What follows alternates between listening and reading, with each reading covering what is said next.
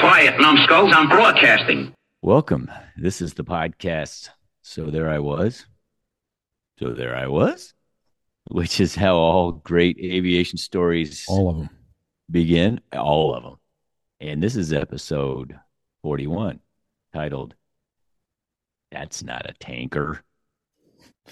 Or more likely, that's not a tanker. It's not a Don't try. What a great story. Boy. This is Bo, and he is a F-14 Rio radar intercept officer, backseater in F-14. So he's a Goose, right? Yeah, He was Goose.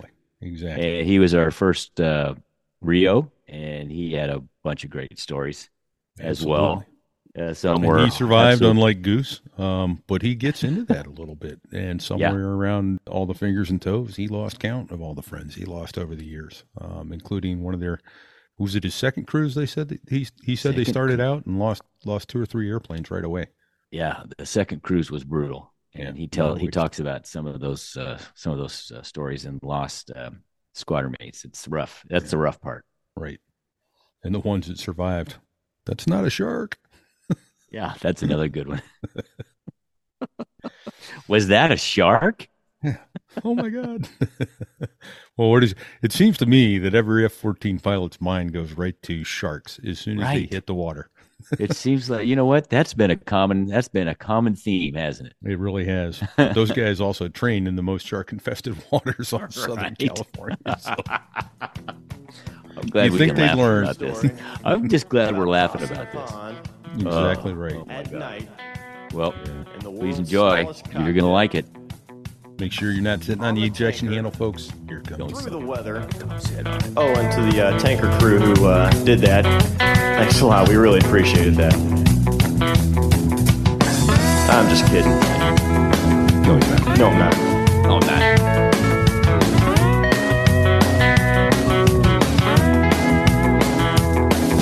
Well, there I was, crossing the pond, and you could see that I wasn't exactly fond of all the... So there I was. That's how all great aviation tales begin. Repeat here, coming to you from New Hampshire this afternoon, and I'm joined by my co-host, Fig. Where are you today, sir? Well, I'm in sunny Kearney, Missouri, which is basically Kansas City, where the Chiefs are going to play the Cincinnati Bengals today in the AFC Championship. That's just a side note. You can probably delete Conference that. Championship Sunday. I got you. All right. But I am happy to say we have another first with us today. We have our first F-14 Rio, Bo. Welcome, Bo. Good to be here with you guys. Yeah. Bo, what is a Rio anyway, besides a river in Spanish? So it's a radar intercept officer that was in the back of the F-14 and the F-4. They changed to WSO, or weapons system officer, when they went to the Hornet. Okay. Fancy. Sounds complicated. So for the unanointed amongst our listeners, Bo is Goose from Top Gun. Sorry, Bo. Except I survived. except Bo's alive. Yeah. Very nice. Very nice. Yeah. So Bo was originally one of our listeners and reached out to us, and we chatted a little bit and went, wow, this guy has got some great aviation tales. So here he is. Can't wait. Let's back up though just a little bit and ask where it is that you got your interest in aviation, how it is you wound up getting down to Pensacola and becoming a Rio and naval flight officer, and then we'll get into some of those really cool stories because you did a lot of the nasty flying on and off the carriers. No offense to nasty. A lot of the hard flying. That's some of the most difficult aviation in the world, on and off the carrier, and then doing it when you're sweaty, miserable, hot, exhausted, all that good stuff. All right, I'm done talking. How'd you get into aviation, sir? So I was an Air Force brat. My dad was a flying crew chief on B-36s and B-52s. So I was hooked from an early age and I wanted to go fly. In fact, I was devastated in second grade when I had to get glasses because I knew I couldn't be a pilot. So I kind of shelved that for a while, and then went to the University of Texas, and I was an athletic trainer. So I was going to do that, I thought, for my living.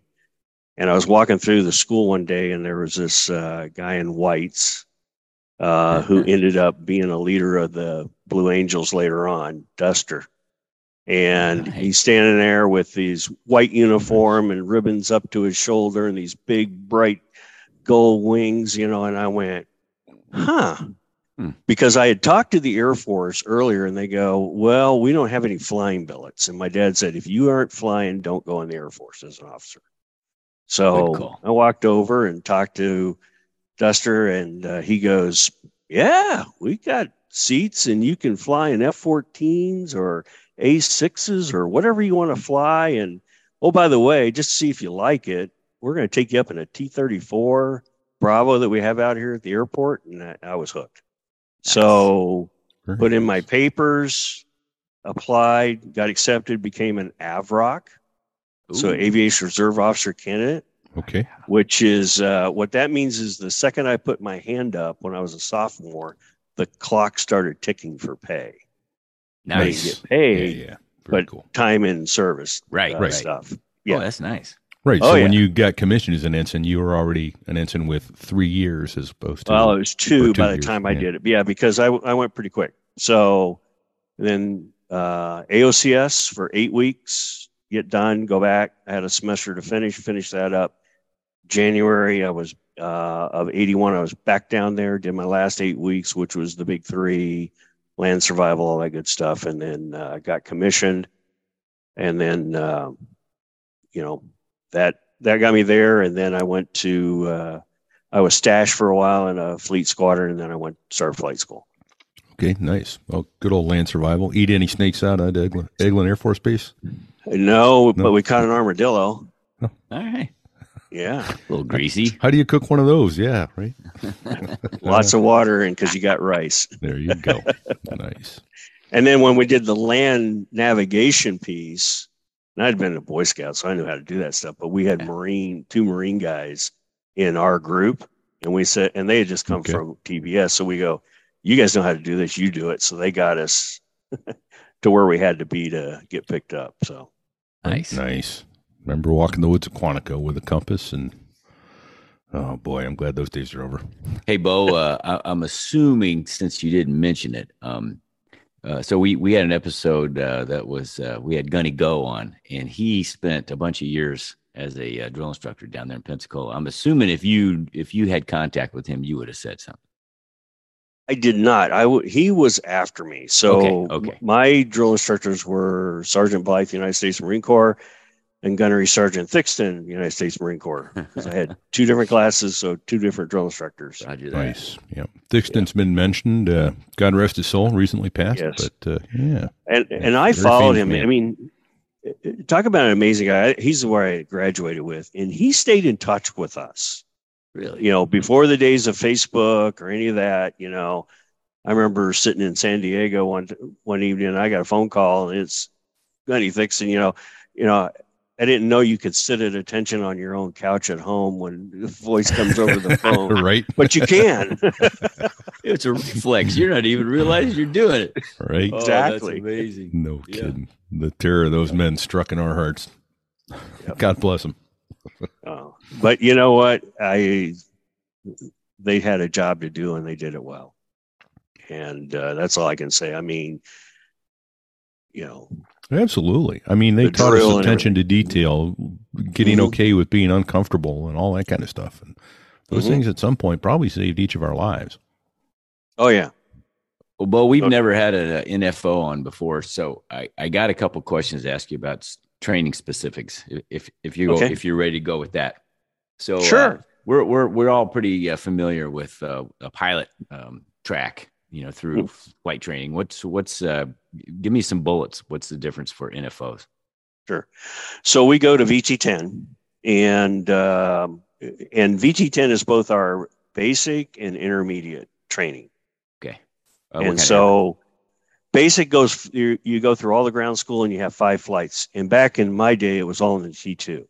Okay. So your first flight is in a jet with a G suit, mask, the whole shooting match. Oh, wow. And so you do 5 flights. There's like the intro, acro. You do a low level. You do do 1 or 2 instrument nav flights. And then at the 5, that's where the P3 guys and C-130 guys leave if they want to go. If you know you want to go jets, because they always have more people wanting P3s than they have seats, you just keep going. Okay. So I told them, oh, yeah, after, all these guys want to fly F-14s and then they get their first flight, do acro, and they're suddenly want to go P3. Yeah. They don't. Yeah, I don't want any part of that jet thing. Yeah. So I said, I'm going F-14s or I'm going jets. You don't want to advertise too much. And so they just kept me flying. So I actually was flying like my 3rd or 4th intermediate hop the day my class graduated from basic. Oh, wow. Okay. Where they select out and guys go P3, and then the guys who didn't get it, they pick up. So you go all the way through that. And at the end of that, you select. So the E2 guys leave and go to the RAG, and they get their wings in the RAG. And then the rest of us who aren't going E2, so you either go F-14 or the Rio. Yeah. You go TN, tactical navigation, or you go OJN, overwater jet navigation, back in my day. Okay. So OJNs were going to go to S3s. TNs were going to go to A6s or EA6s, and then Rios were going to either F-14s or F-4s, because there's still some F-4s in the fleet. Okay. And then you go over there, ground school, and then you start flying in the vomit wagon, because you're in the T-39 in the back, all the windows closed, and you're flying intercepts using an old F-8 radar. So you're in a tube with no windows, is what you're saying. Yeah. So so there's 3 students that go every time with an instructor.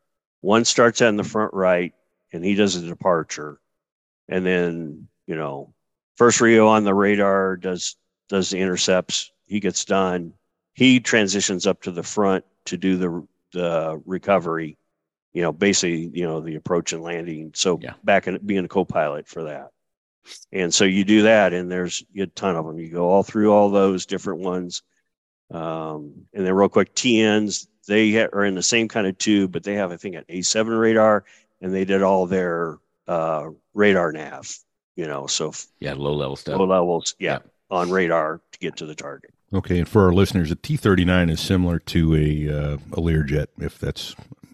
It's this actual Saberliner is what it actually is. It's a Saber 40, I think. 60, 40. Yeah, it's an old business jet. Yeah. So you get through that, and then you go to the A4, and that's where you do your BFM. So you do unusual attitudes, and then you do basic fighting maneuver. 2 students in the back seats, obviously pilots in the front, and you call the fight. So you basically fly the airplane from the back seat by verbal command. And you get through that, and you get your wings, and now you're off to the fleet. Wow. Nice. Okay. And how long is that process from start to finish? From the time you become an ensign to the time you have your wings? About a year. Okay. So on how fast you can get through, because you don't have to worry about going to the boat like the pilots do. And so it can go pretty fast as long as the pipe's clear. So. Yeah, but you can cram a lot of knowledge into your brain in a year. So that tells me that it's not just a quick, hey, here's an airplane, get used to riding in an airplane and start talking. This is it's a true graduate level program that they put you through. Mm-hmm. And the other thing, like the pilots, they couldn't fly, like in basic, if the weather is bad. Well, that didn't affect us unless we were on a low level. Yeah. And a lot of our flying is just instrument flights. So doing all those procedures and talking on the radio and running all the nav. Yeah. Oh, nice. Yeah. Okay. That makes sense. Yeah. And you aren't held up nearly as much for the VFR flying. Yeah. So you get to you get your wings, you get out to the F-14, you have to go through the RAG just like the pilots though, right? You don't just go, here's an F-14. Okay. Right. So yeah, you check into the rag, and it's no different than a pilot checking in. So you're assigned to a class, and usually equal number of pilots and RIOs in the class. You don't fly together, but you all your section work. So, for example, you go out on your section flight. You got a student RIO, if you will, in the back seat, and then you got the pilot is in the front seat of the wing aircraft, and you go through all that. And then for the boat, we don't go to the boat with the pilots, but we will typically for the senior officers coming through that are going to go to the boat with your class, you get to ride in the back seat for the bounce pattern. Oh, okay. Fun times. Oh yeah. And then, I think all of the RIOs in my class, we all walked aboard the ship, and then we got some traps with the LSOs. And that's the first time you've ever had a cat shot or you've had a trap in the rag at the end. Yeah. Okay. Nice. Okay. So your first time at the boat is with an LSO. So a guy who's very experienced around the boat. Or with an experienced pilot. Right. Yeah. Mm-hmm. Wow. That, okay. I gotta need to know, Bo, in the back seat of an F-14, do you have instruments like the pilot's got in the front, attitude indicator and all that, so you can back up nav? And well, so in the F-14, the RIO's responsible for running the nav. Okay, so I've got all instrumentation. I don't have the great attitude indicator that he does unless I pull up RePete off of his onto my TID. Okay. But I do have a standby attitude instrument. I got altimeter, airspeed indicator. We have the IFF in the back, just so you're not going flying without us. Sure. Type thing. Well, you can. Don't get me wrong. Yeah. But we align the INS, the IMU, which runs all the, helps run the attitude indicators. Sure. So you're going to need all that to go fly. Yeah. And that was all pre-GPS. So you needed that. Yes. Yeah. Yes. At the end of my career, we had GPS. We were holding a brick in our hand. Wow. Flying missions. Okay. Wow. That's old school for real. No yeah. kidding. To give people an idea, the difference between INS and GPS, when I first got on with the airlines, we had INSs in all the airplanes, and we would, fly across the ocean, and you'd see another airplane going the other way along on the same track, and he'd be a half mile away, a mile away, something like that. Once we got to GPS and everybody using GPS, you're within a wingspan of the airplane going the other way. They're right over you, right over each other. So an INS is an inertial nav unit. It uses gyros and all that kind of stuff to tell you where you are, and it keeps you within a couple miles over the course of many hours. GPS keeps you within 3 feet forever, as long as it's receiving. So I relinquish the floor. Oh, no problem. I rest my case, Your Honor. So the very first time you went to the boat, you were in your fleet squadron. Or actually, no, that's not true. You went to the boat in the rag with experienced LSO. And actually, I cheated. When I was a stash, I was in a fighter squadron, and we went to sea, and they got me a ride in a EA-6B. Okay. And they got me a ride in an E2. So I had 2 cats and 2 traps before I went to flight school. And so, but in the F-14, I think I reported to my fleet squadron. I think I got 4 traps and 4 cats. So I got zip squat experience coming to the squadron. From the back seat of an F-14 coming aboard the ship, what kind of visibility do you have? Pretty good. I can see the wall. Okay. And actually, certain pilots want certain things on the landing, like some want VSI. Well, I don't have a VSI indicator in the back seat, but I can read the pilots by looking over his left shoulder. So if he wants VSI, I'm giving it to him there, which allows him to keep the scan going, meatball lineup angle of attack. Yeah. And then also, if I want to make sure the gear's down and the flaps are down and all that, I have to look over his left shoulder to see the gear indicator. Well, be darned. So that answers another one of my questions. You did there wasn't a duplicate gear in the back. No. Okay. Well, what about, I guess, before we go on to some of the other fleet stuff, do you recall what you were thinking about the first time you took a cat shot or the first trap? Yeah. Because that was, I was screaming like a little girl on my first cat shot. Oh, yeah, I was too. I'm in an EA6B, so I'm in the family truckster, right? The back. I was in the back right seat, and there was a guy in the back left seat next to me. And, he is a qualified NFO, and the last thing I want to do is look like an idiot in front of him. So, I don't think I screamed. I just was like, I'm going to take this like a man, no matter what happens next, type thing. And so all I remember is this like, holy cow, just the thump in your chest and all that. And then, the trap in the E6B, you have no forward visibility from the back. Oh my God. So you're just looking out the side and it's like water, steel. Bang. And then you're into your harness. Yeah. And if you don't remember to lock your harness, you're going to eat a lot of dash there in front of you. Right. No kidding. I did that. The same thing with the E2. Yeah. I don't think I was screaming so much out of fear, but out of it was A, forcing the air out of my lungs, and then B, out of elation. Like, oh my God, that was so fun. Oh yeah. Yeah. What's the saying? I'll pay for day traps, but that's why they pay me for the night traps. Right on. Fair enough. Yeah. Oh yeah, that's a fair statement. Having never done a night trap, I can only imagine just based on everyone I know that's done it. Yeah, I don't know whether it was Jake or Pester who said that every time he landed, he was an F-14 pilot, every time he got out at night after a landing on the carrier, his knees were shaking. Every time. Without fail. Not right. Clear night, good night. Yeah. No. I know. Right. It never fails. It's the blackest of black. I can't describe how dark it is. I mean, where people can understand it. Yeah. But there was a great line. Quick side note: we had one of our guys in the was having his night in the barrel. Right. I wasn't flying with him. It was just one. In fact, it was a guy who came to the squadron with me, and he finally traps right, and he's coming out of the LA, and the air boss comes up on the radio and goes, "Go 5, follow your director, and he goes, "I'm doing my best. My knees are shaking."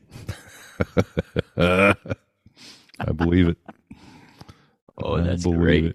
Wow. No kidding. Yeah. His night in the barrel. That's a good story. Oh, everybody has them. Yep. Yeah, that's what we heard. We talked about that, yeah.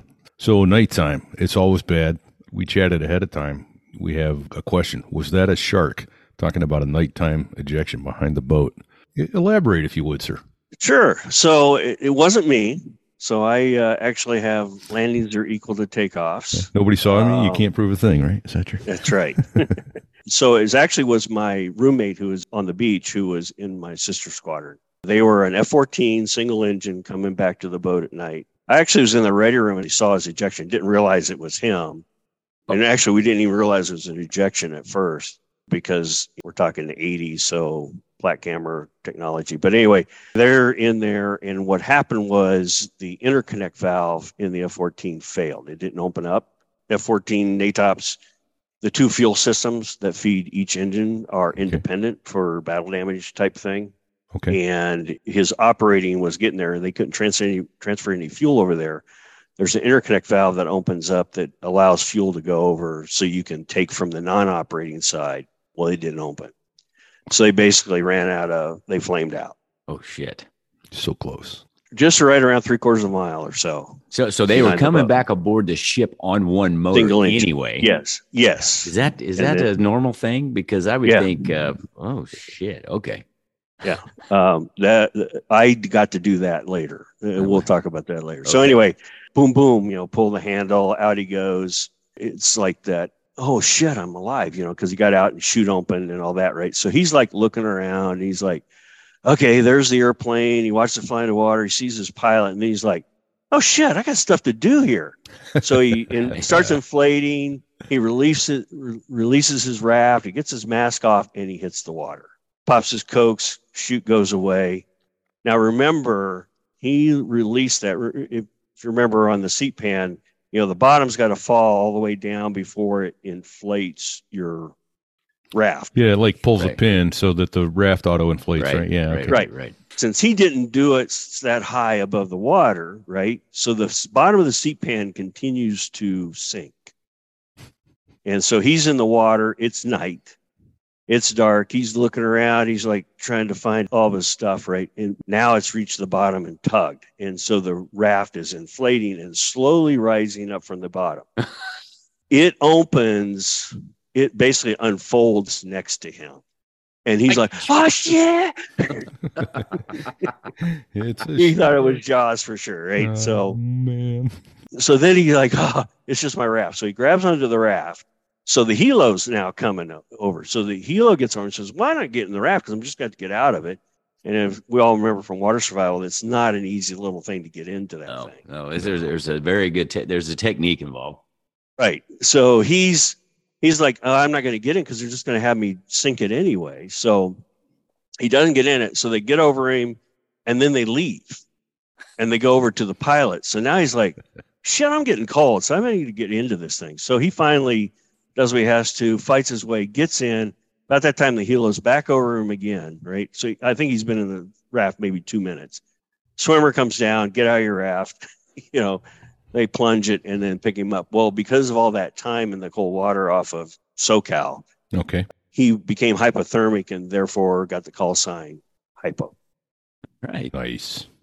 Anybody who's ever dipped a toe in the water off of Southern California will quickly realize that water is stinking cold all year long. Yes, it's not pleasant, warm water in the summer.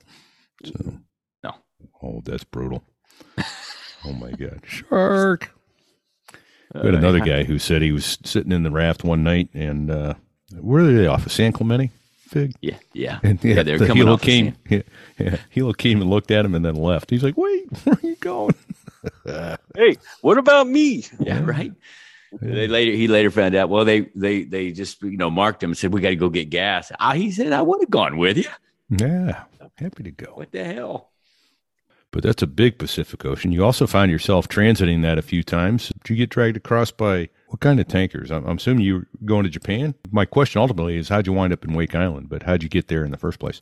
Well, I didn't get there by flying across. I was actually operating off the ship.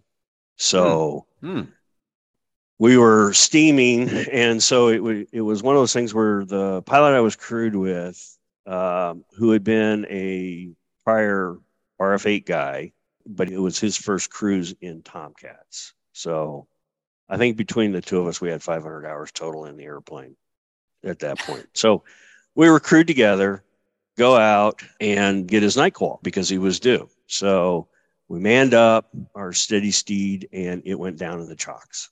Shit. So we go back down to the ready room. They go, okay, you're a spare for this next flight. And we manned up a spare. They didn't shoot the spare, so we get back down. So now we're on the last event of the night. And we got an airplane that had a right generator failed and then wouldn't reset in the air. But they thought they had fixed it, and so that's what they gave us. So we man up that trusty steed, and off we go. And we're flying with the OPSO and EXO we're on their wing, right? So we're out there doing AIC. And the pilot I was flying with, he was our NATOPS officer. So he was infamous for grilling you in the air when it was a boring AIC flight, just to make sure you're staying smart on the airplane. So he goes, hey, I've got oil pressure going to 0 here on the left motor. I went, okay. So I'm like, well, there's like, well, if it goes down to 10%, what to do? Set the certain RPM. And I go, verify. And he goes, yeah, it's going to 0. And at that time I was like, are you messing with me? Is this part like NATOPS checking me? He goes, no, this is real. And I go, oh, okay. So I got the PCL out. So we make the decision, call our wingman, tell him what's going on, make the decision, shut down the left motor because we didn't want it to seize, because then that's just a big old speed brake on the right side, big drag monster for you. So a little background. The 5 previous single-engine Tomcats at the boat had all ended up with ejections. Yeah. Those aren't good odds. Yeah, we don't join that club. So the left motor's off, the right motor's running. So it's like one of those things like, well, combines on the left. So I'm like telling them, get the probe out, which is not a procedure thing, but it's a lesson learned from one of those so they could get gas. So we put the probe out. And then remember I told you there was that right generator that was failing and they thought they'd fixed it. Well, they did. Right generator goes off. So now we're on the emergency generator, which is run by hydraulics. The left motor, which means it's now the left hydraulics are being run by the bidirectional pump. So we're compounding. I mean, I have more, my fingers are in more spots of the PCL to do all the different emergency procedures. So, I'm calling the boat saying, hey, we're single engine, no right generator, kind of need to come in and land. And they're like, okay, well, we'll set you up for a straight end. And so they're doing all this stuff. We're getting ready. The CATSI rep's talking to us. The XO and OPSO are talking to us. We're getting everything squared away. So we get lined up. Remember, I told you how we had so many flights. Well, one of the things is when I was waiting to brief again, they said something about we were going to make our closest point of approach to Wake Island that night. And I'm like, okay. So I pulled out the IFR supplement, right? Because there's no approach, nothing. Right. Pull it out, read all about Wake Island. So I'm like, oh, that's interesting to know. Little did I realize that was going to pay me dividends later on. So anyway, we get set up, dirty up, controllability checks, everything's good. We're 3/4 mile, call the ball, we're coming in, everything's going well. And he's having to stand on a boot load of rudder, on the right side with the right motor running and the left motor not running. So which is a little bit more. So we start developing a drift coming in close. And all I know is we're at the in close position, and he does a control correction, and the hydraulics are prioritized to flight control. So when he does that, we dump our generator to the low side. Oh, man. So we lose the radios. All of our external lights go off other than our probe light. Paddles is like, they got nothing to look at. Yeah. Over the ICS, I hear shit. And I'm like, and I have no cockpit light. So I got my flashlight. So I'm like, grab for the handle, put my flashlight. It's like attitude's good. Altitude's holding, airspeed's 150. That's good. So I'm like, we're not descending. I'm just telling him I've got this litany going. We're not descending. Airspeed's holding. We're not. It's not decaying, right? So I'm just talking me through that. Well, he plugs in the right blower. He's taking his own wave off. Later on, when we heard the plat, the LSOs were like screaming, to wave it off type thing. Yeah, but you couldn't hear him because the generator kicked off. We couldn't hear him because we lost that primary radio, and the only radio operating was the front seat radio, which was on Squadron Common, so we didn't hear anything. Yeah, shit. So it's just the two of us. So he starts the wave off, and then I feel this shudder, and I'm like, okay, so right now I'm giving you the litany. Okay, airspeed's increasing. We're starting to climb. Things are good. As we're starting to climb away from the water, I go, did you jettison? He goes, no. I go, okay. I don't know what that shudder was. Well, it comes to find out what happened was our tail hook took out the Fresnel lens. No. Oh, whoa. No wonder they were screaming. Meatball. Well, when they were debriefing us, one of the things I said was, when we got to our lowest point before we started climbing away, I looked to the right at the ship. And I said, it was like I was going on down Cat 5 for that. That's how low we were. So anyway, so we trundle on up into the, going up to 1,200 feet. Well, you can't turn into the dead engine. So everybody normally turns left. We're turning right. We get to 1,200 feet, turn right, go downwind. Meanwhile, he does the reset. So we get the stuff back. The loss of electricity scrambled all my presets, so I had to go back in and put them in. So I finally get up on land launch, and I go, we're a beam on the right side. Because everybody, if you say you're a beam, they think you're on the left side. Yeah. And so there's this immediate about face to find us. They can't see us. So we're like all squared away. We got pretty good gas. I happen to know we're close to bingo to wake, right? So we say, okay, hey, we're ready to come back aboard. And they go, yeah, we can't do that. You got to take a barricade. Was it because of the lens? Well, no, because a part of our landing gear, in this case, our hook, had touched something other than the flight deck. Okay. It's in CVA tops. They don't know if there's any damage to it or not. Yeah. Yeah. So whether your hook's going to work or not. Yeah. So you're going to take a barricade.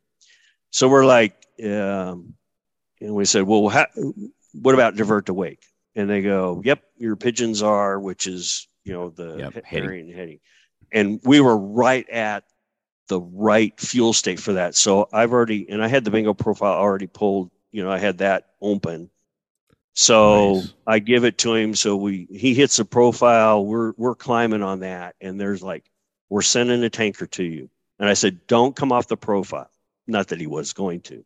And the A6 guy who was going to give us, because there have been guys who were on bingo profile and they go, hey, we're sending you a tanker. And they stopped the profile. And then the tanker was sour and they ran out of gas. Right. So we're not going to make that mistake. And so great guy. And unfortunately he's passed in the A6, the pilot. He was a department head who everybody knew in Airline. Great guy. He goes, stay on your profile. I'll join you. Normally you join the tanker. He's like, right. I'll join you. And no shit, here comes this A6 up on he asked for our profile. We told him what it was. He found us. You see him come up on our left side. You see the hose coming out behind him as he's getting there. He slides right in front of us. And literally it was a blink, plug in. That's impressive, gas. Right? Yeah. I mean, that very guy nice. Never bought a beer if T-Square and I were in the club. Nice. No kidding. So we take some gas, which gives us insurance. Right and on. So now we're just flying to Wake, and we're waiting until we get into radio range of Wake Island. So for those who haven't been to Wake doesn't have a control tower.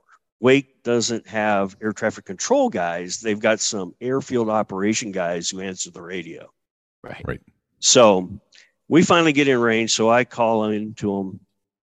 And I go, we're a single engine Tomcat. We got ordnance on board because we had one Phoenix, one Sparrow, one Sidewinder on the airplane. And, I'm guessing they don't have any ordnance men on the island either. No, they don't. But they have a nice lagoon that they point you at when they get you towed over there, right? Yeah. So we're coming. So I go, typical thing, I don't know they're not air traffic control guys. So I said, what runway are we landing on? And they go, which one do you want to land on? And there's one way. So you either land from the south to the north or you land, north to south. So I'm like, okay, well, we'll take, because where we're coming from, we'll take the, south to north landing. And so I said, hey, I understand you have arresting gear. Is it in battery? And they go, well, the arresting gear's installed, but it hasn't been tested yet. Would you like to test it? No. How about that? So it's like, no, that's okay. Don't worry about that. Just roll the crash crew. And they do have full fire department there. So we come in, dirty up, land. And once we get on the ground, we're talking to them. They don't have anybody who knows how to, pin an F-14 or safe the weapon. So we safe up top and bottom. T-Square stays on there. I pop all my fittings, get out, walk off, go off the tail of the airplane on the left side because that motor shut down, obviously. Right motor still running. Go out, get all of our gear pins, pin the airplane. Thank God I watch all the plane captains do it all the time. Did that, safe the weapons, and then he shut down, and then we got out. And so we safely were there. And then later on, what we found out was there was a seal that failed. And so the main shaft of the engine was going out of center, and we were, it was tearing blades off. And then we were losing oil out where the seal had failed. Oh, so they were still finding stator blades from our engine like 2 weeks later on FOD walk downs of the runway at Wake. Oh my gosh. Mm-hmm. That's crazy. Well, hey, what time of night was this, Bo, that all this went down? Well, I think it started around 10 o'clock at night. What time did you touch down? How long was it? It was probably, I think by the time we got to the BOQ room, it was like midnight. Okay. Or it could have been later. It's been a while and a few beers since then. All right. Well, you used a couple of acronyms, and I want to make sure we cover those. So you said you were on an AIC mission. Can you Air intercept control. So that's just you just did defense of the fleet. Yeah, out. Yeah, you go out and either go up and down a radial, or if you have a controller from the ship who's getting his controls, you might split, and you take about a 30-mile split, turn into each other, and at max conserve, it takes forever to run the intercept, and you just run an intercept on the other airplane. Okay. And you talked about using your PCL and your fingers all in that. That was One. What's that Pocket checklist. Okay. It's all your the emergency mini procedures. blue pill. Right. Yeah, the mini blue pill, but it affects sleep, not sexual arousal.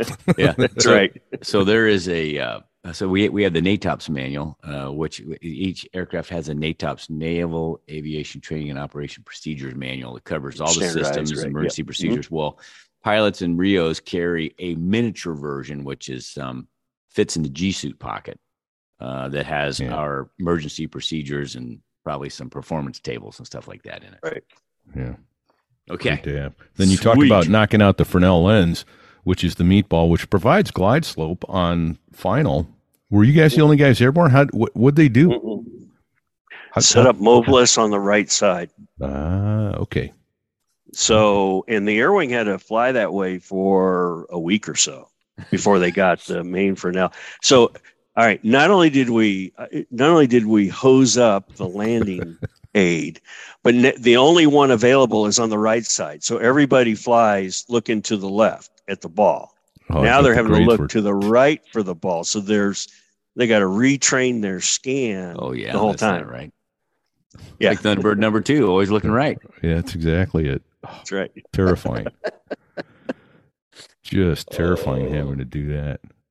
Hey, how long were you guys in wake before they got your airplane?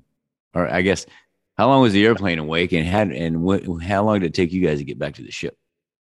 Well, funny you should ask that. So the next day we get a message from the ship, and T-Square it was his turn to go to base ops, see if there was anything for us, right? So he comes back and he goes, I got good news and bad news. What do you want? And I go, what's the good news? He goes, they're sending an S3 to pick me up. And I said, what's the bad news? He goes, well, you're PMCF qualified, so you get to stay with the airplane, and they're going to send a pilot back with a rescue crew to, of the Transpac guys, they're going to send the pilot back with maintenance guys, and they're going to change with an engine. And so you're going to stay here on the island until that gets fixed. I don't see how that's bad news. Just me. I'm guessing you got a really good feeling for what life's like on Wake Island. I got that figured out in about 2 hours. What'd you do in the next 3 weeks?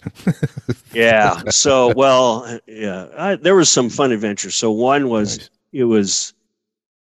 It's like 2:00 or 3:00 in the morning. The phone rings in the BOQ room I'm now occupying, and answer the phone, and this is Captain so-and-so of, wherever. And I go, yes, sir. And then he goes, well,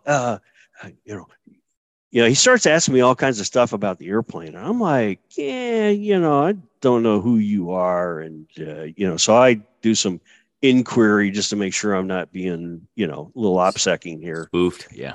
Yeah. And so finally he told me, so he's like, we're getting you a green sheet must ride engine in there. So we have an engine in there so we can get your airplane back up and running. And I'm like, okay, cool. And when's it's coming? Yeah, it's going to be on the next 141 into Wake. Yeah, it never showed up. So it got held by Air Force MAC guys because the preservative in the heat had dripped out onto the plastic. So they had an unknown liquid in it. So they weren't going to fly it. Oh, great. That finally he had to get somebody to go over from Barber's Point to make sure it wasn't a liquid. It was actually the preservative. And then they finally flew it in. But so after T-Square gives me that great news, then I'm staying. So then an F-14 and an S3 show up, and the S3's got a couple of ordnance men and some equipment, and they download the Phoenix, the Sparrow, and the Winder. They upload them on the other airplane. And then T-Square jumps in the S3 as a passenger, and they leave. They were nice enough to send me a ditty bag, so I had like a couple of changes of underwear and a dog kit. Here's your toothbrush. Yeah, and t-shirt and shorts, and that's it, right? And some athletic shoes. And I watched my shipmates leave. Bye. Don't forget me, please. But I learned a whole lot about Wake Island history. I bet you did. Yep. And actually, the guys were the Air Force guys that were there. It was like a captain and a first lieutenant they were in charge.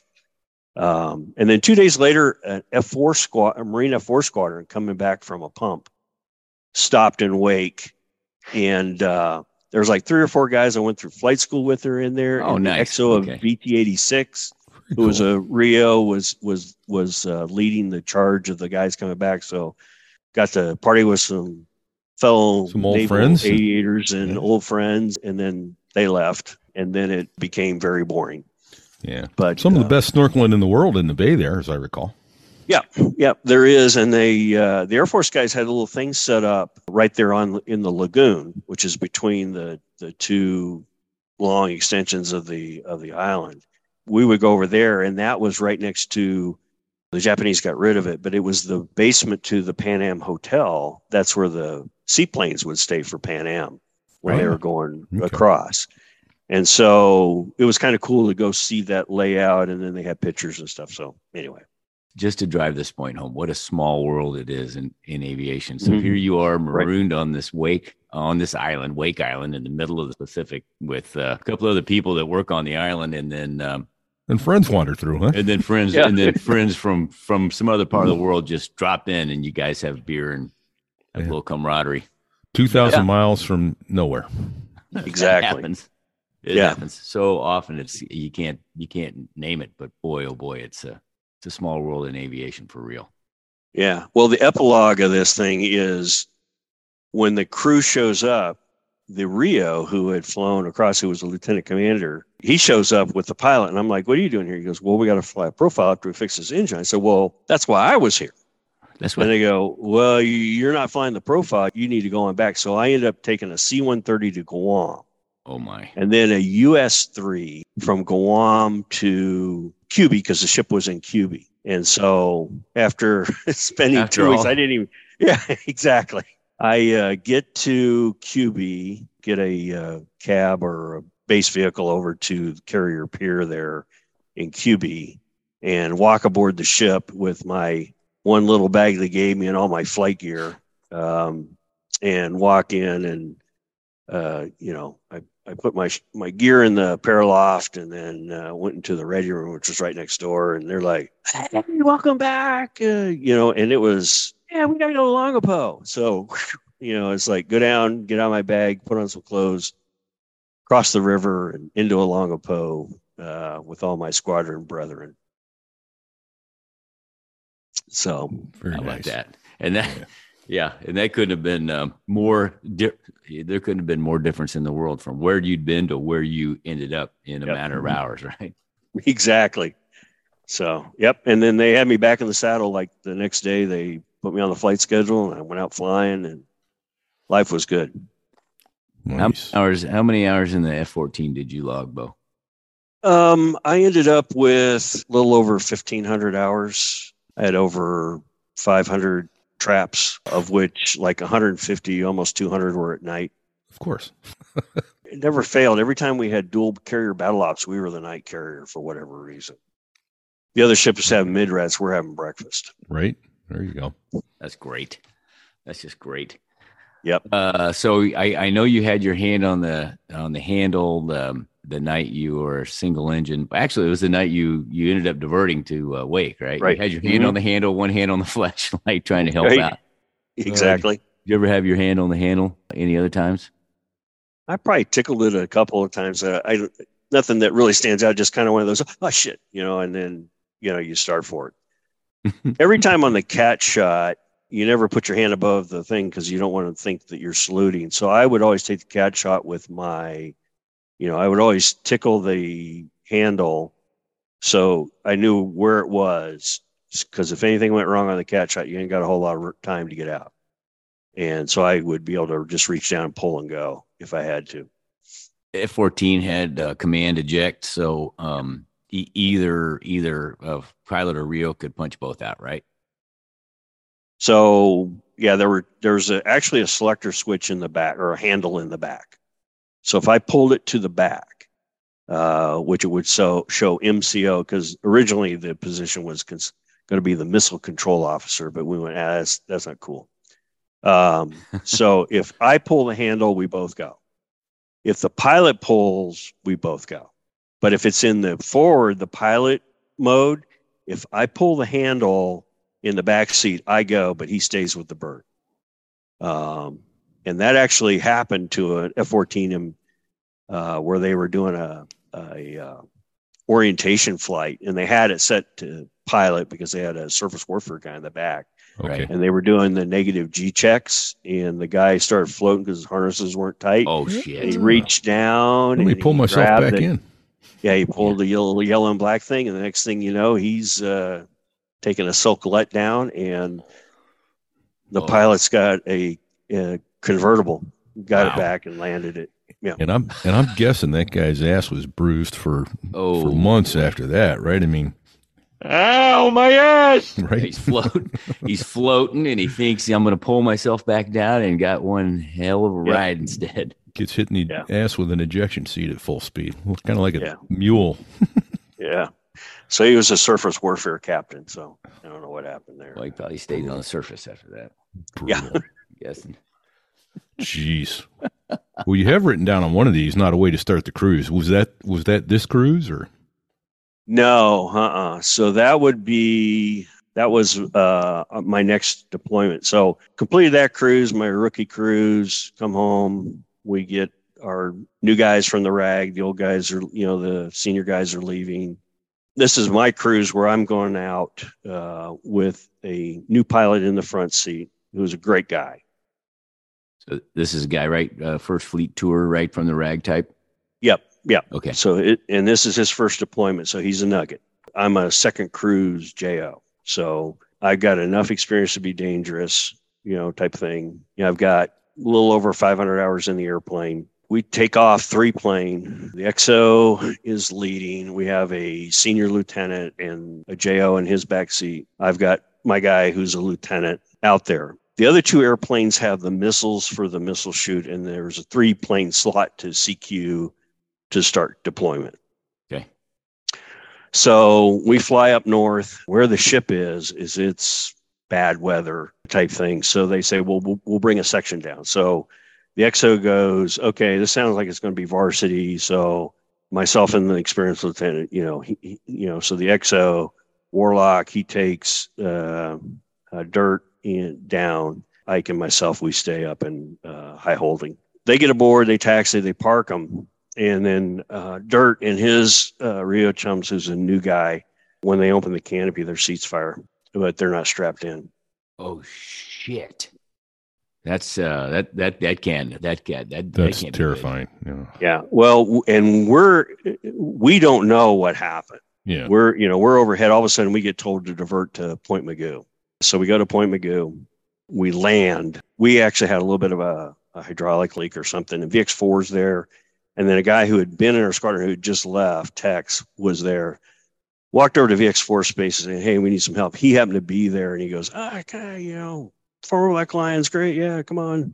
So they look at our airplane and there's something, they fix it, and we're good to go. We spend the night, and then the next day call down and get told, you're bringing the airplane to Miramar. And you guys are going to helo out to the ship now because we got to get all the safety bubbas out because there's been an accident. And I'm like, okay, you want to tell me about it? He goes, really not. And I said, look, we're hearing rumors of something ugly happened with one of our airplanes. What happened? And that's when he told me that Dirt and chums were dead. Yeah, brutal. So one guy died on the ship and the other guy died at UCLA Medical Center. So not strapped in, ejection seats fired. Yeah. So what happened? We didn't figure out till later on. being the junior Rio, Chums was tasked with bringing the message boards out, those nice thick metal trifold things that where all your messages are kept on. Yep.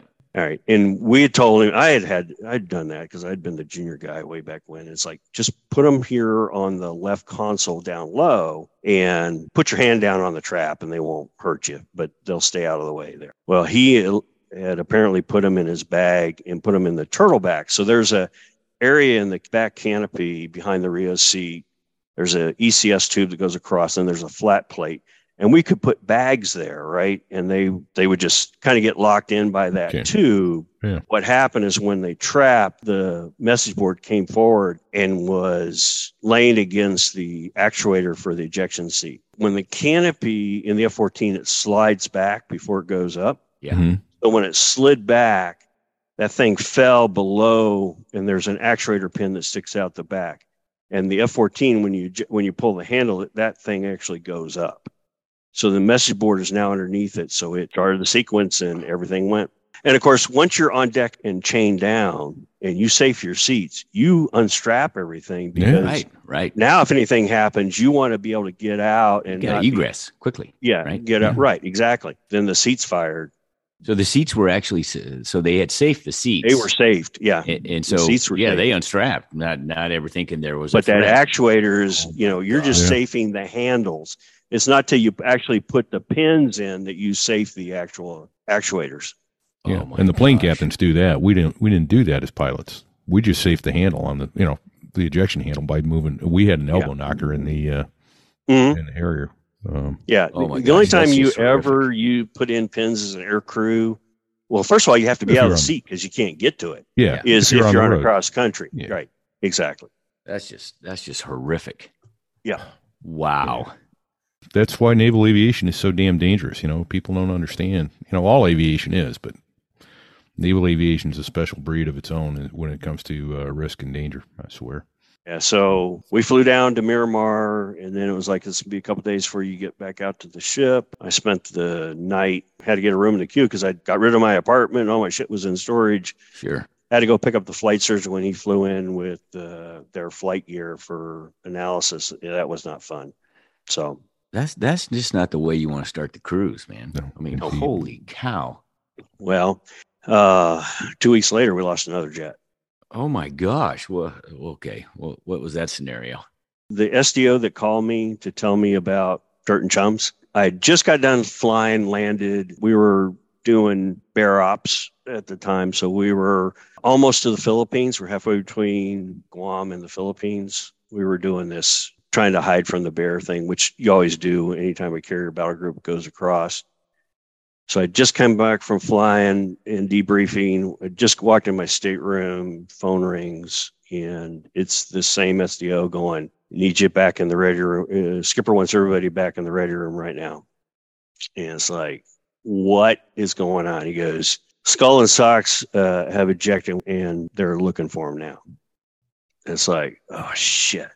So I hang up, run up to the ready room, not that's real far away from my stateroom. And just to interject real quick, this is another mutual friend. This is the Skull I know. Yeah. Yeah. Okay. Wow. Speaking of small worlds. Yeah. I walk into the ready room and I walk right up to the SGO and I said, do not ever call me again, because every time you call me, we've lost a jet and people are missing or killed. Yeah. Because, it's just one of those things you're like, holy shit. So we all get in the ready room. Skipper walks in. He goes, all right, guys, Skull and Socks ran out of gas. They ejected, and we have no fucking idea where they are. Oh, boy. This is daytime or nighttime, Bo? Daytime. So late afternoon. I'm shocked.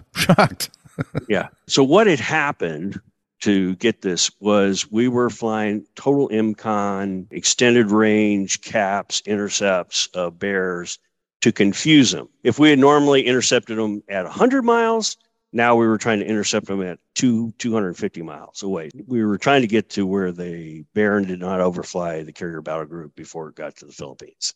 Yeah.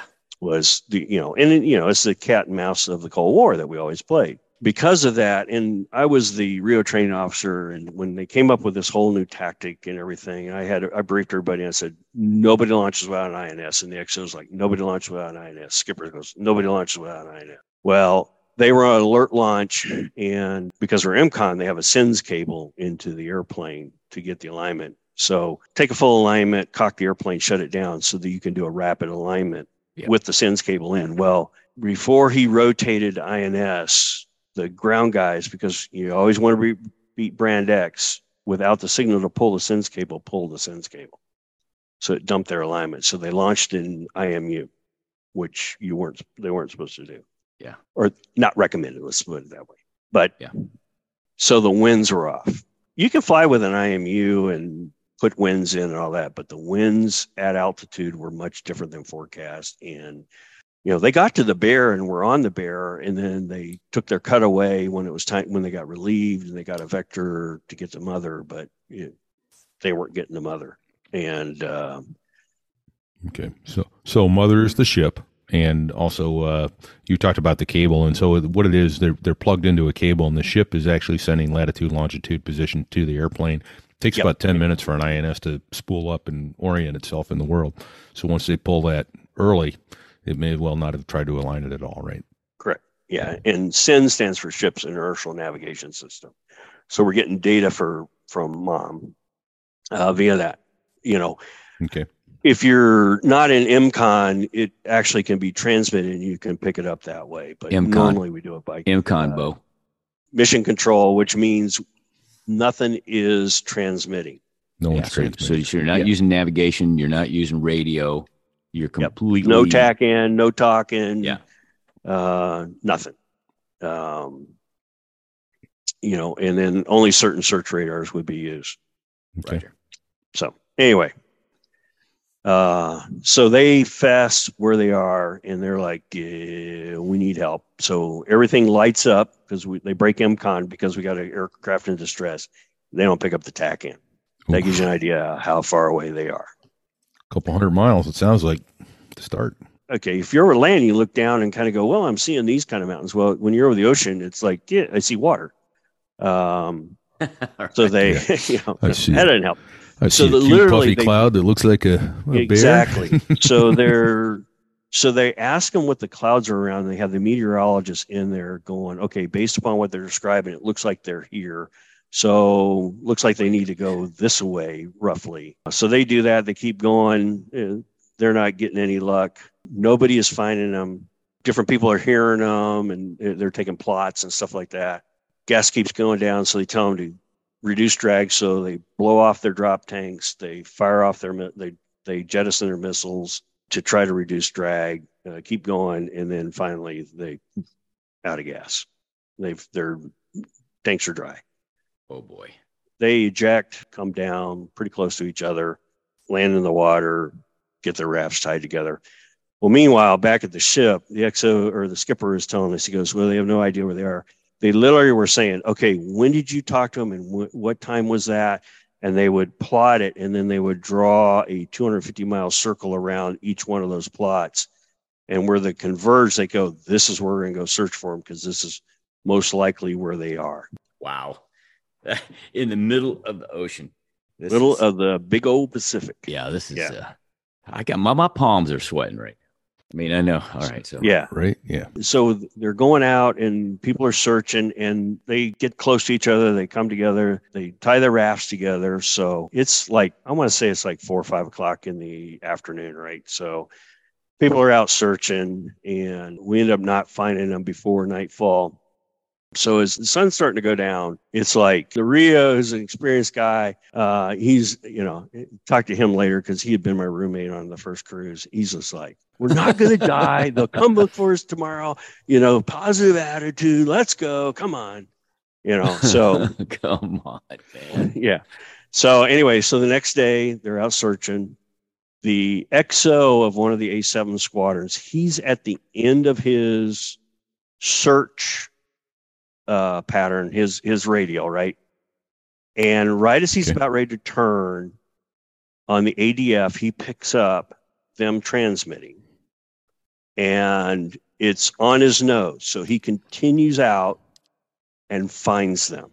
Oh my gosh. And so he marks over top, calls it in, and they go, okay, we got your mark. You can go ahead and come on back. He goes, nope, send a tanker my way and a relief for me. I'm not leaving these guys, because he had been in an air wing where they had done the same thing, and lost they him. did a mark on top, and then when they went back to where they thought they weren't there. Yeah. And then you had to do a complete new search. So he stayed there until the S3 was over top to stay on station till Kudos to could him. get a helo Nice. to him. Yeah. And there's another guy who never paid for a drink Right. if a black line was in the bar. Right. So basically about 24 hours after they ejected, they were back on board the ship.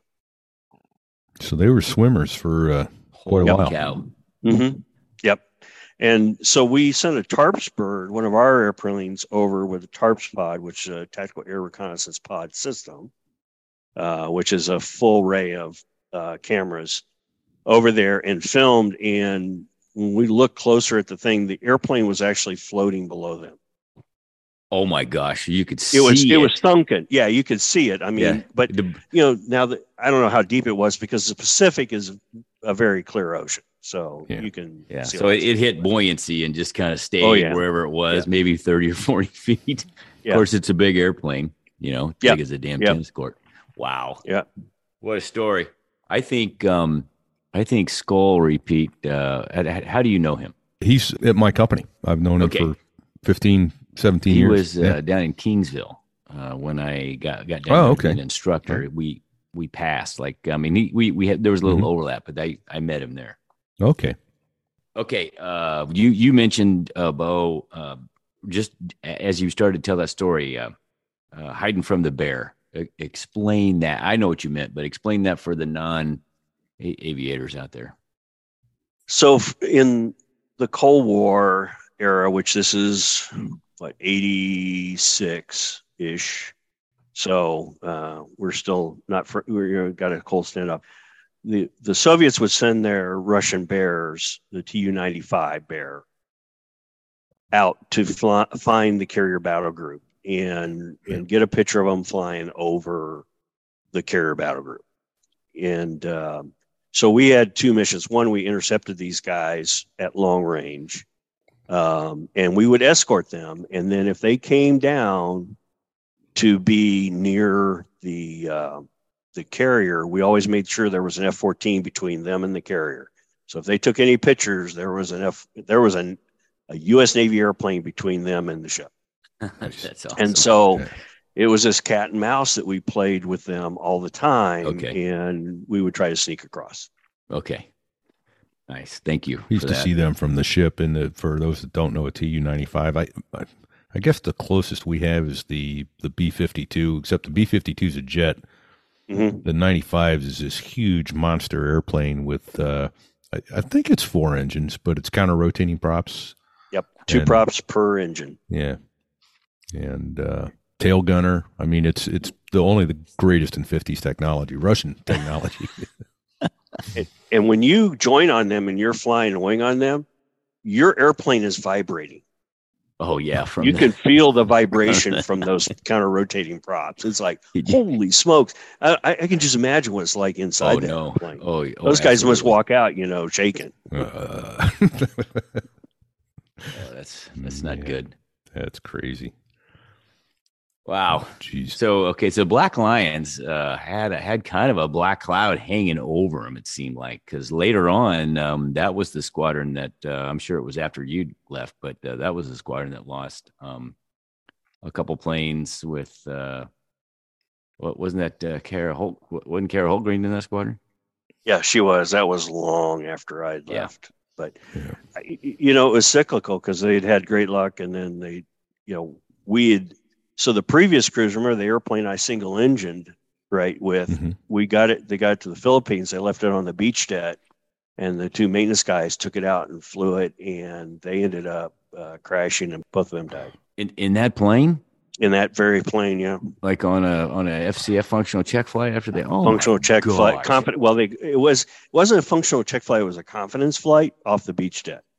Oh my gosh. We were actually in Hong Kong, in a port call in Hong Kong when that happened. All right. So just to put things into perspective for listeners that I'm just trying to get, and this doesn't have to be accurate. You had a 17-year career as a naval officer in the air wing, aviation, branch of the Navy, right?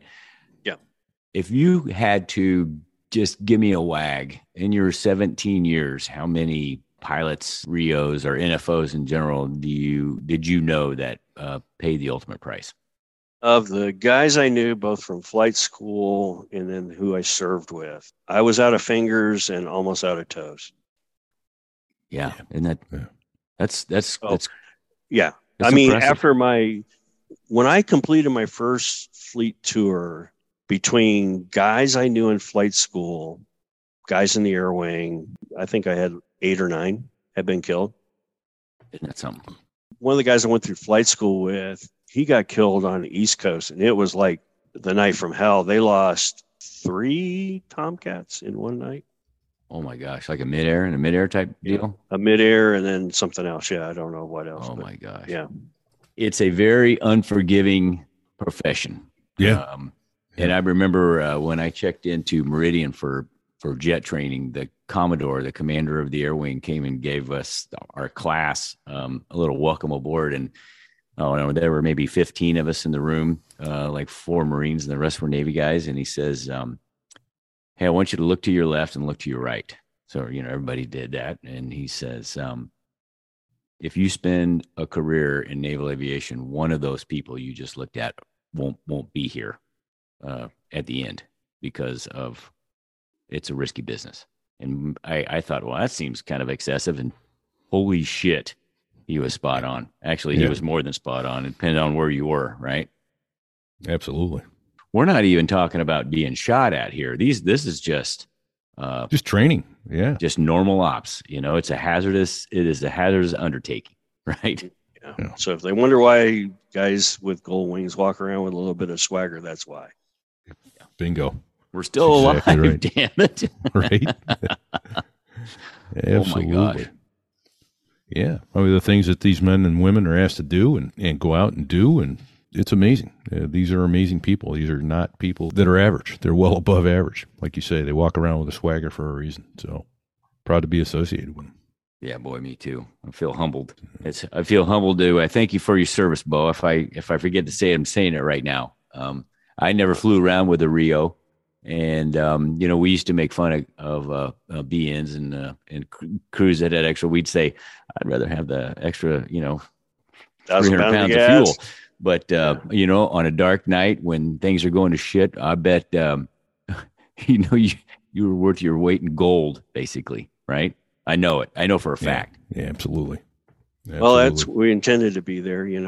When your pilot's having his night in the barrel, I mean, being a Rio is tactician, technician, psychologist. There you go. Cheerleader. All of that. I was going to say diplomat. Yeah. He's coming off, he's crappy pass, out of sight, whatever. And it's just like, okay, let's get up 1,200 feet. Let's turn down one. Okay. Let's put that one behind us. Let's get a good one. Sometimes you just give a buffalo call. We were out of cycle, especially in pitching deck. You just go, we were out of cycle with the deck. Don't worry about it. You flew a good pass, because that probably is what happened. He got out of cycle with the deck. If the deck's coming up when you're coming down, they're going to pickle you every time because they're afraid you're going to break the airplane. So you just got to do that. What I learned was I just talk really calm and quiet. And I used to tell my guys, I said, if you ever hear me raise my voice, whatever I'm telling you to do, I need you to do it right now, because I'm recognizing we're going to go into extremis. I don't think I ever did raise my voice in the airplane. Thank goodness. Yeah. Right. Yeah. Well, not for an emergency. I might have raised my voice like, break, because somebody's coming on us, but break left now. Yeah. Lawman talked about that in one of his shows. He's talked about, you could tell a lot from a guy just the way he sounded on the radio. Was he angry? Was he frightened? Was he, calm? Were things going well? Yeah. Yeah. You got to fake it. If you're getting a little bit of the vertigo, you don't say anything about it. There was a couple nights where I swear to God, we were coming aboard upside down. Yeah. But we weren't. Been there, done right that, side yeah. up. Oh yeah. Well, I was certain I was joining on a tanker at on knife edge. I thought we were all going to die. Mm-hmm. Yeah. But we weren't. We were wings level, but I swear we were 90 degrees. Everything was leaning. Which is a good segue into that's not our tanker. how we almost flew into the water at night. I think that's probably a good place to wind it up. That's not our tanker. I want to hear that. Yeah. Flying in the Med now. I'm in my department head tour, and launch with a Nugget off the boat. We're scheduled to take gas from an A6 up at 10,000 feet. So, boom, get off. Take off, climbing out, get out. Outside. Now we turn back in at 10,000, looking for the tanker. And the F-14 has an IFF interrogator on it. And so you can dial in the codes and there are certain codes that every wing airplane has based on their side number. So I know what side number the tanker is. So I plug it in. I do a little bit of interrogating because there's a whole lot of traffic, in the Med. There's a lot of air traffic, right? Sure. So I find him in pulse search, lock him, double check, make sure that's him. I go, okay, I've locked the tanker. We're at 10, join up. Now the A6, the KA6s especially, their external lighting sucked.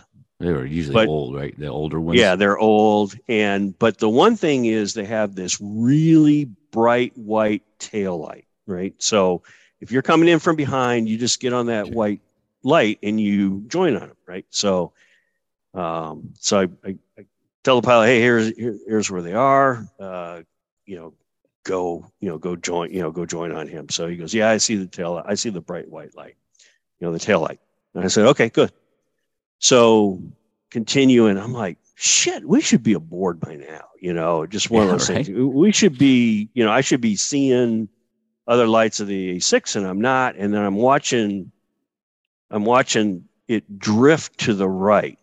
So the track, the lock on the thing is drifting to the right to the point that we break lock. So it exceeded the antenna gimbals. And I'm like, what the? Weird. So now your spidey senses are up, right? And I'm like, what is going on? And then I look, and the altimeter is rounding down through 6,000 feet. Whoa! And you started at 10. Yes. So I'm like, shit. What are you? It's just one of those things. I said, level your wings and pull up. We're at 6,000. I said, what are you joining on? He goes, I'm joining on the A6, the white light down there. It's the freaking mast light of a freighter in the Med. Boy. Yeah. Because of in the Med, there's that haze that's always there. You're going to have to get a whole lot slower. Yeah. It's going to get a whole lot slower and a whole lot lower. And I don't think they have the right kind of gas. Yes. Shit. But redo everything and go back, get up at 10, find him again, join on the actual A6, get our gas, and go on our merry way doing our mission. But oh boy, so those are the things where where Rio helps. Good catch, Bo. So were you in a shallow descent, or was it a pretty rapid descent?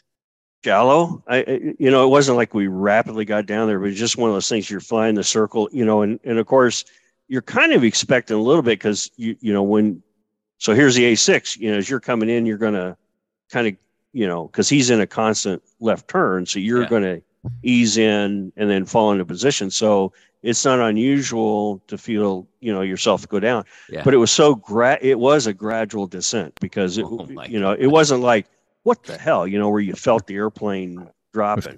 That's almost worse, I think, because it's less to clue you in that bad things are happening.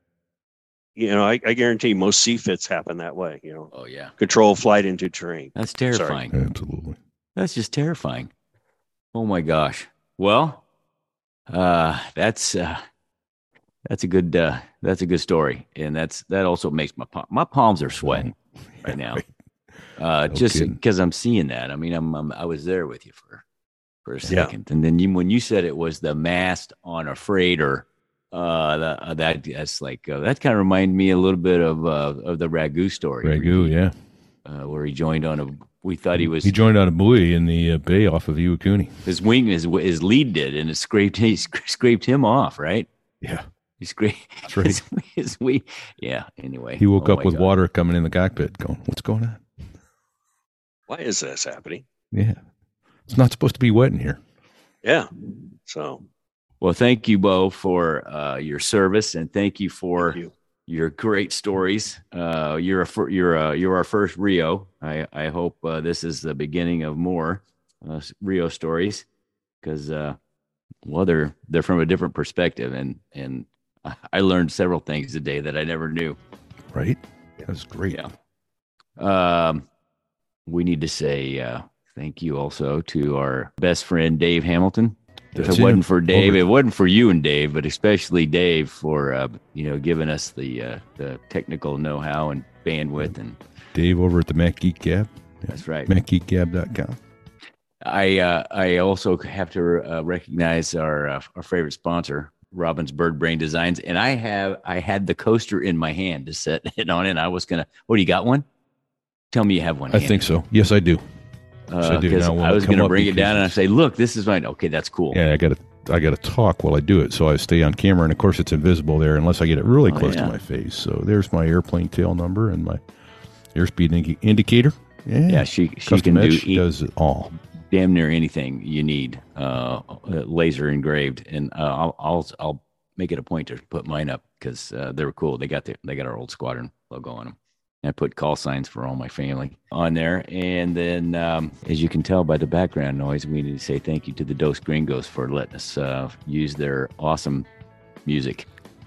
Great stuff. Great music. Great stuff. And you were a blast to talk to, Bo. Thank you for joining us. Well, thank you for having me, and any other time, let me know. Please come back, yeah.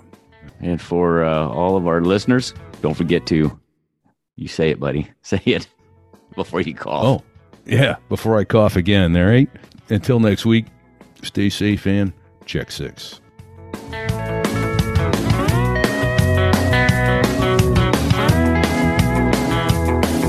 Well, there I was, crossing the pond, and you could see that I wasn't exactly fond of all the shit I was wearing on that day. Now an F-16 is cramped enough, but it's even worse with all that stuff supposed to save your life. But we knew there was no way. Cause when you're going down the North Atlantic, man, it's over. Like the song says, it's over. It's crashing time! Lousy, rotten karmic retribution.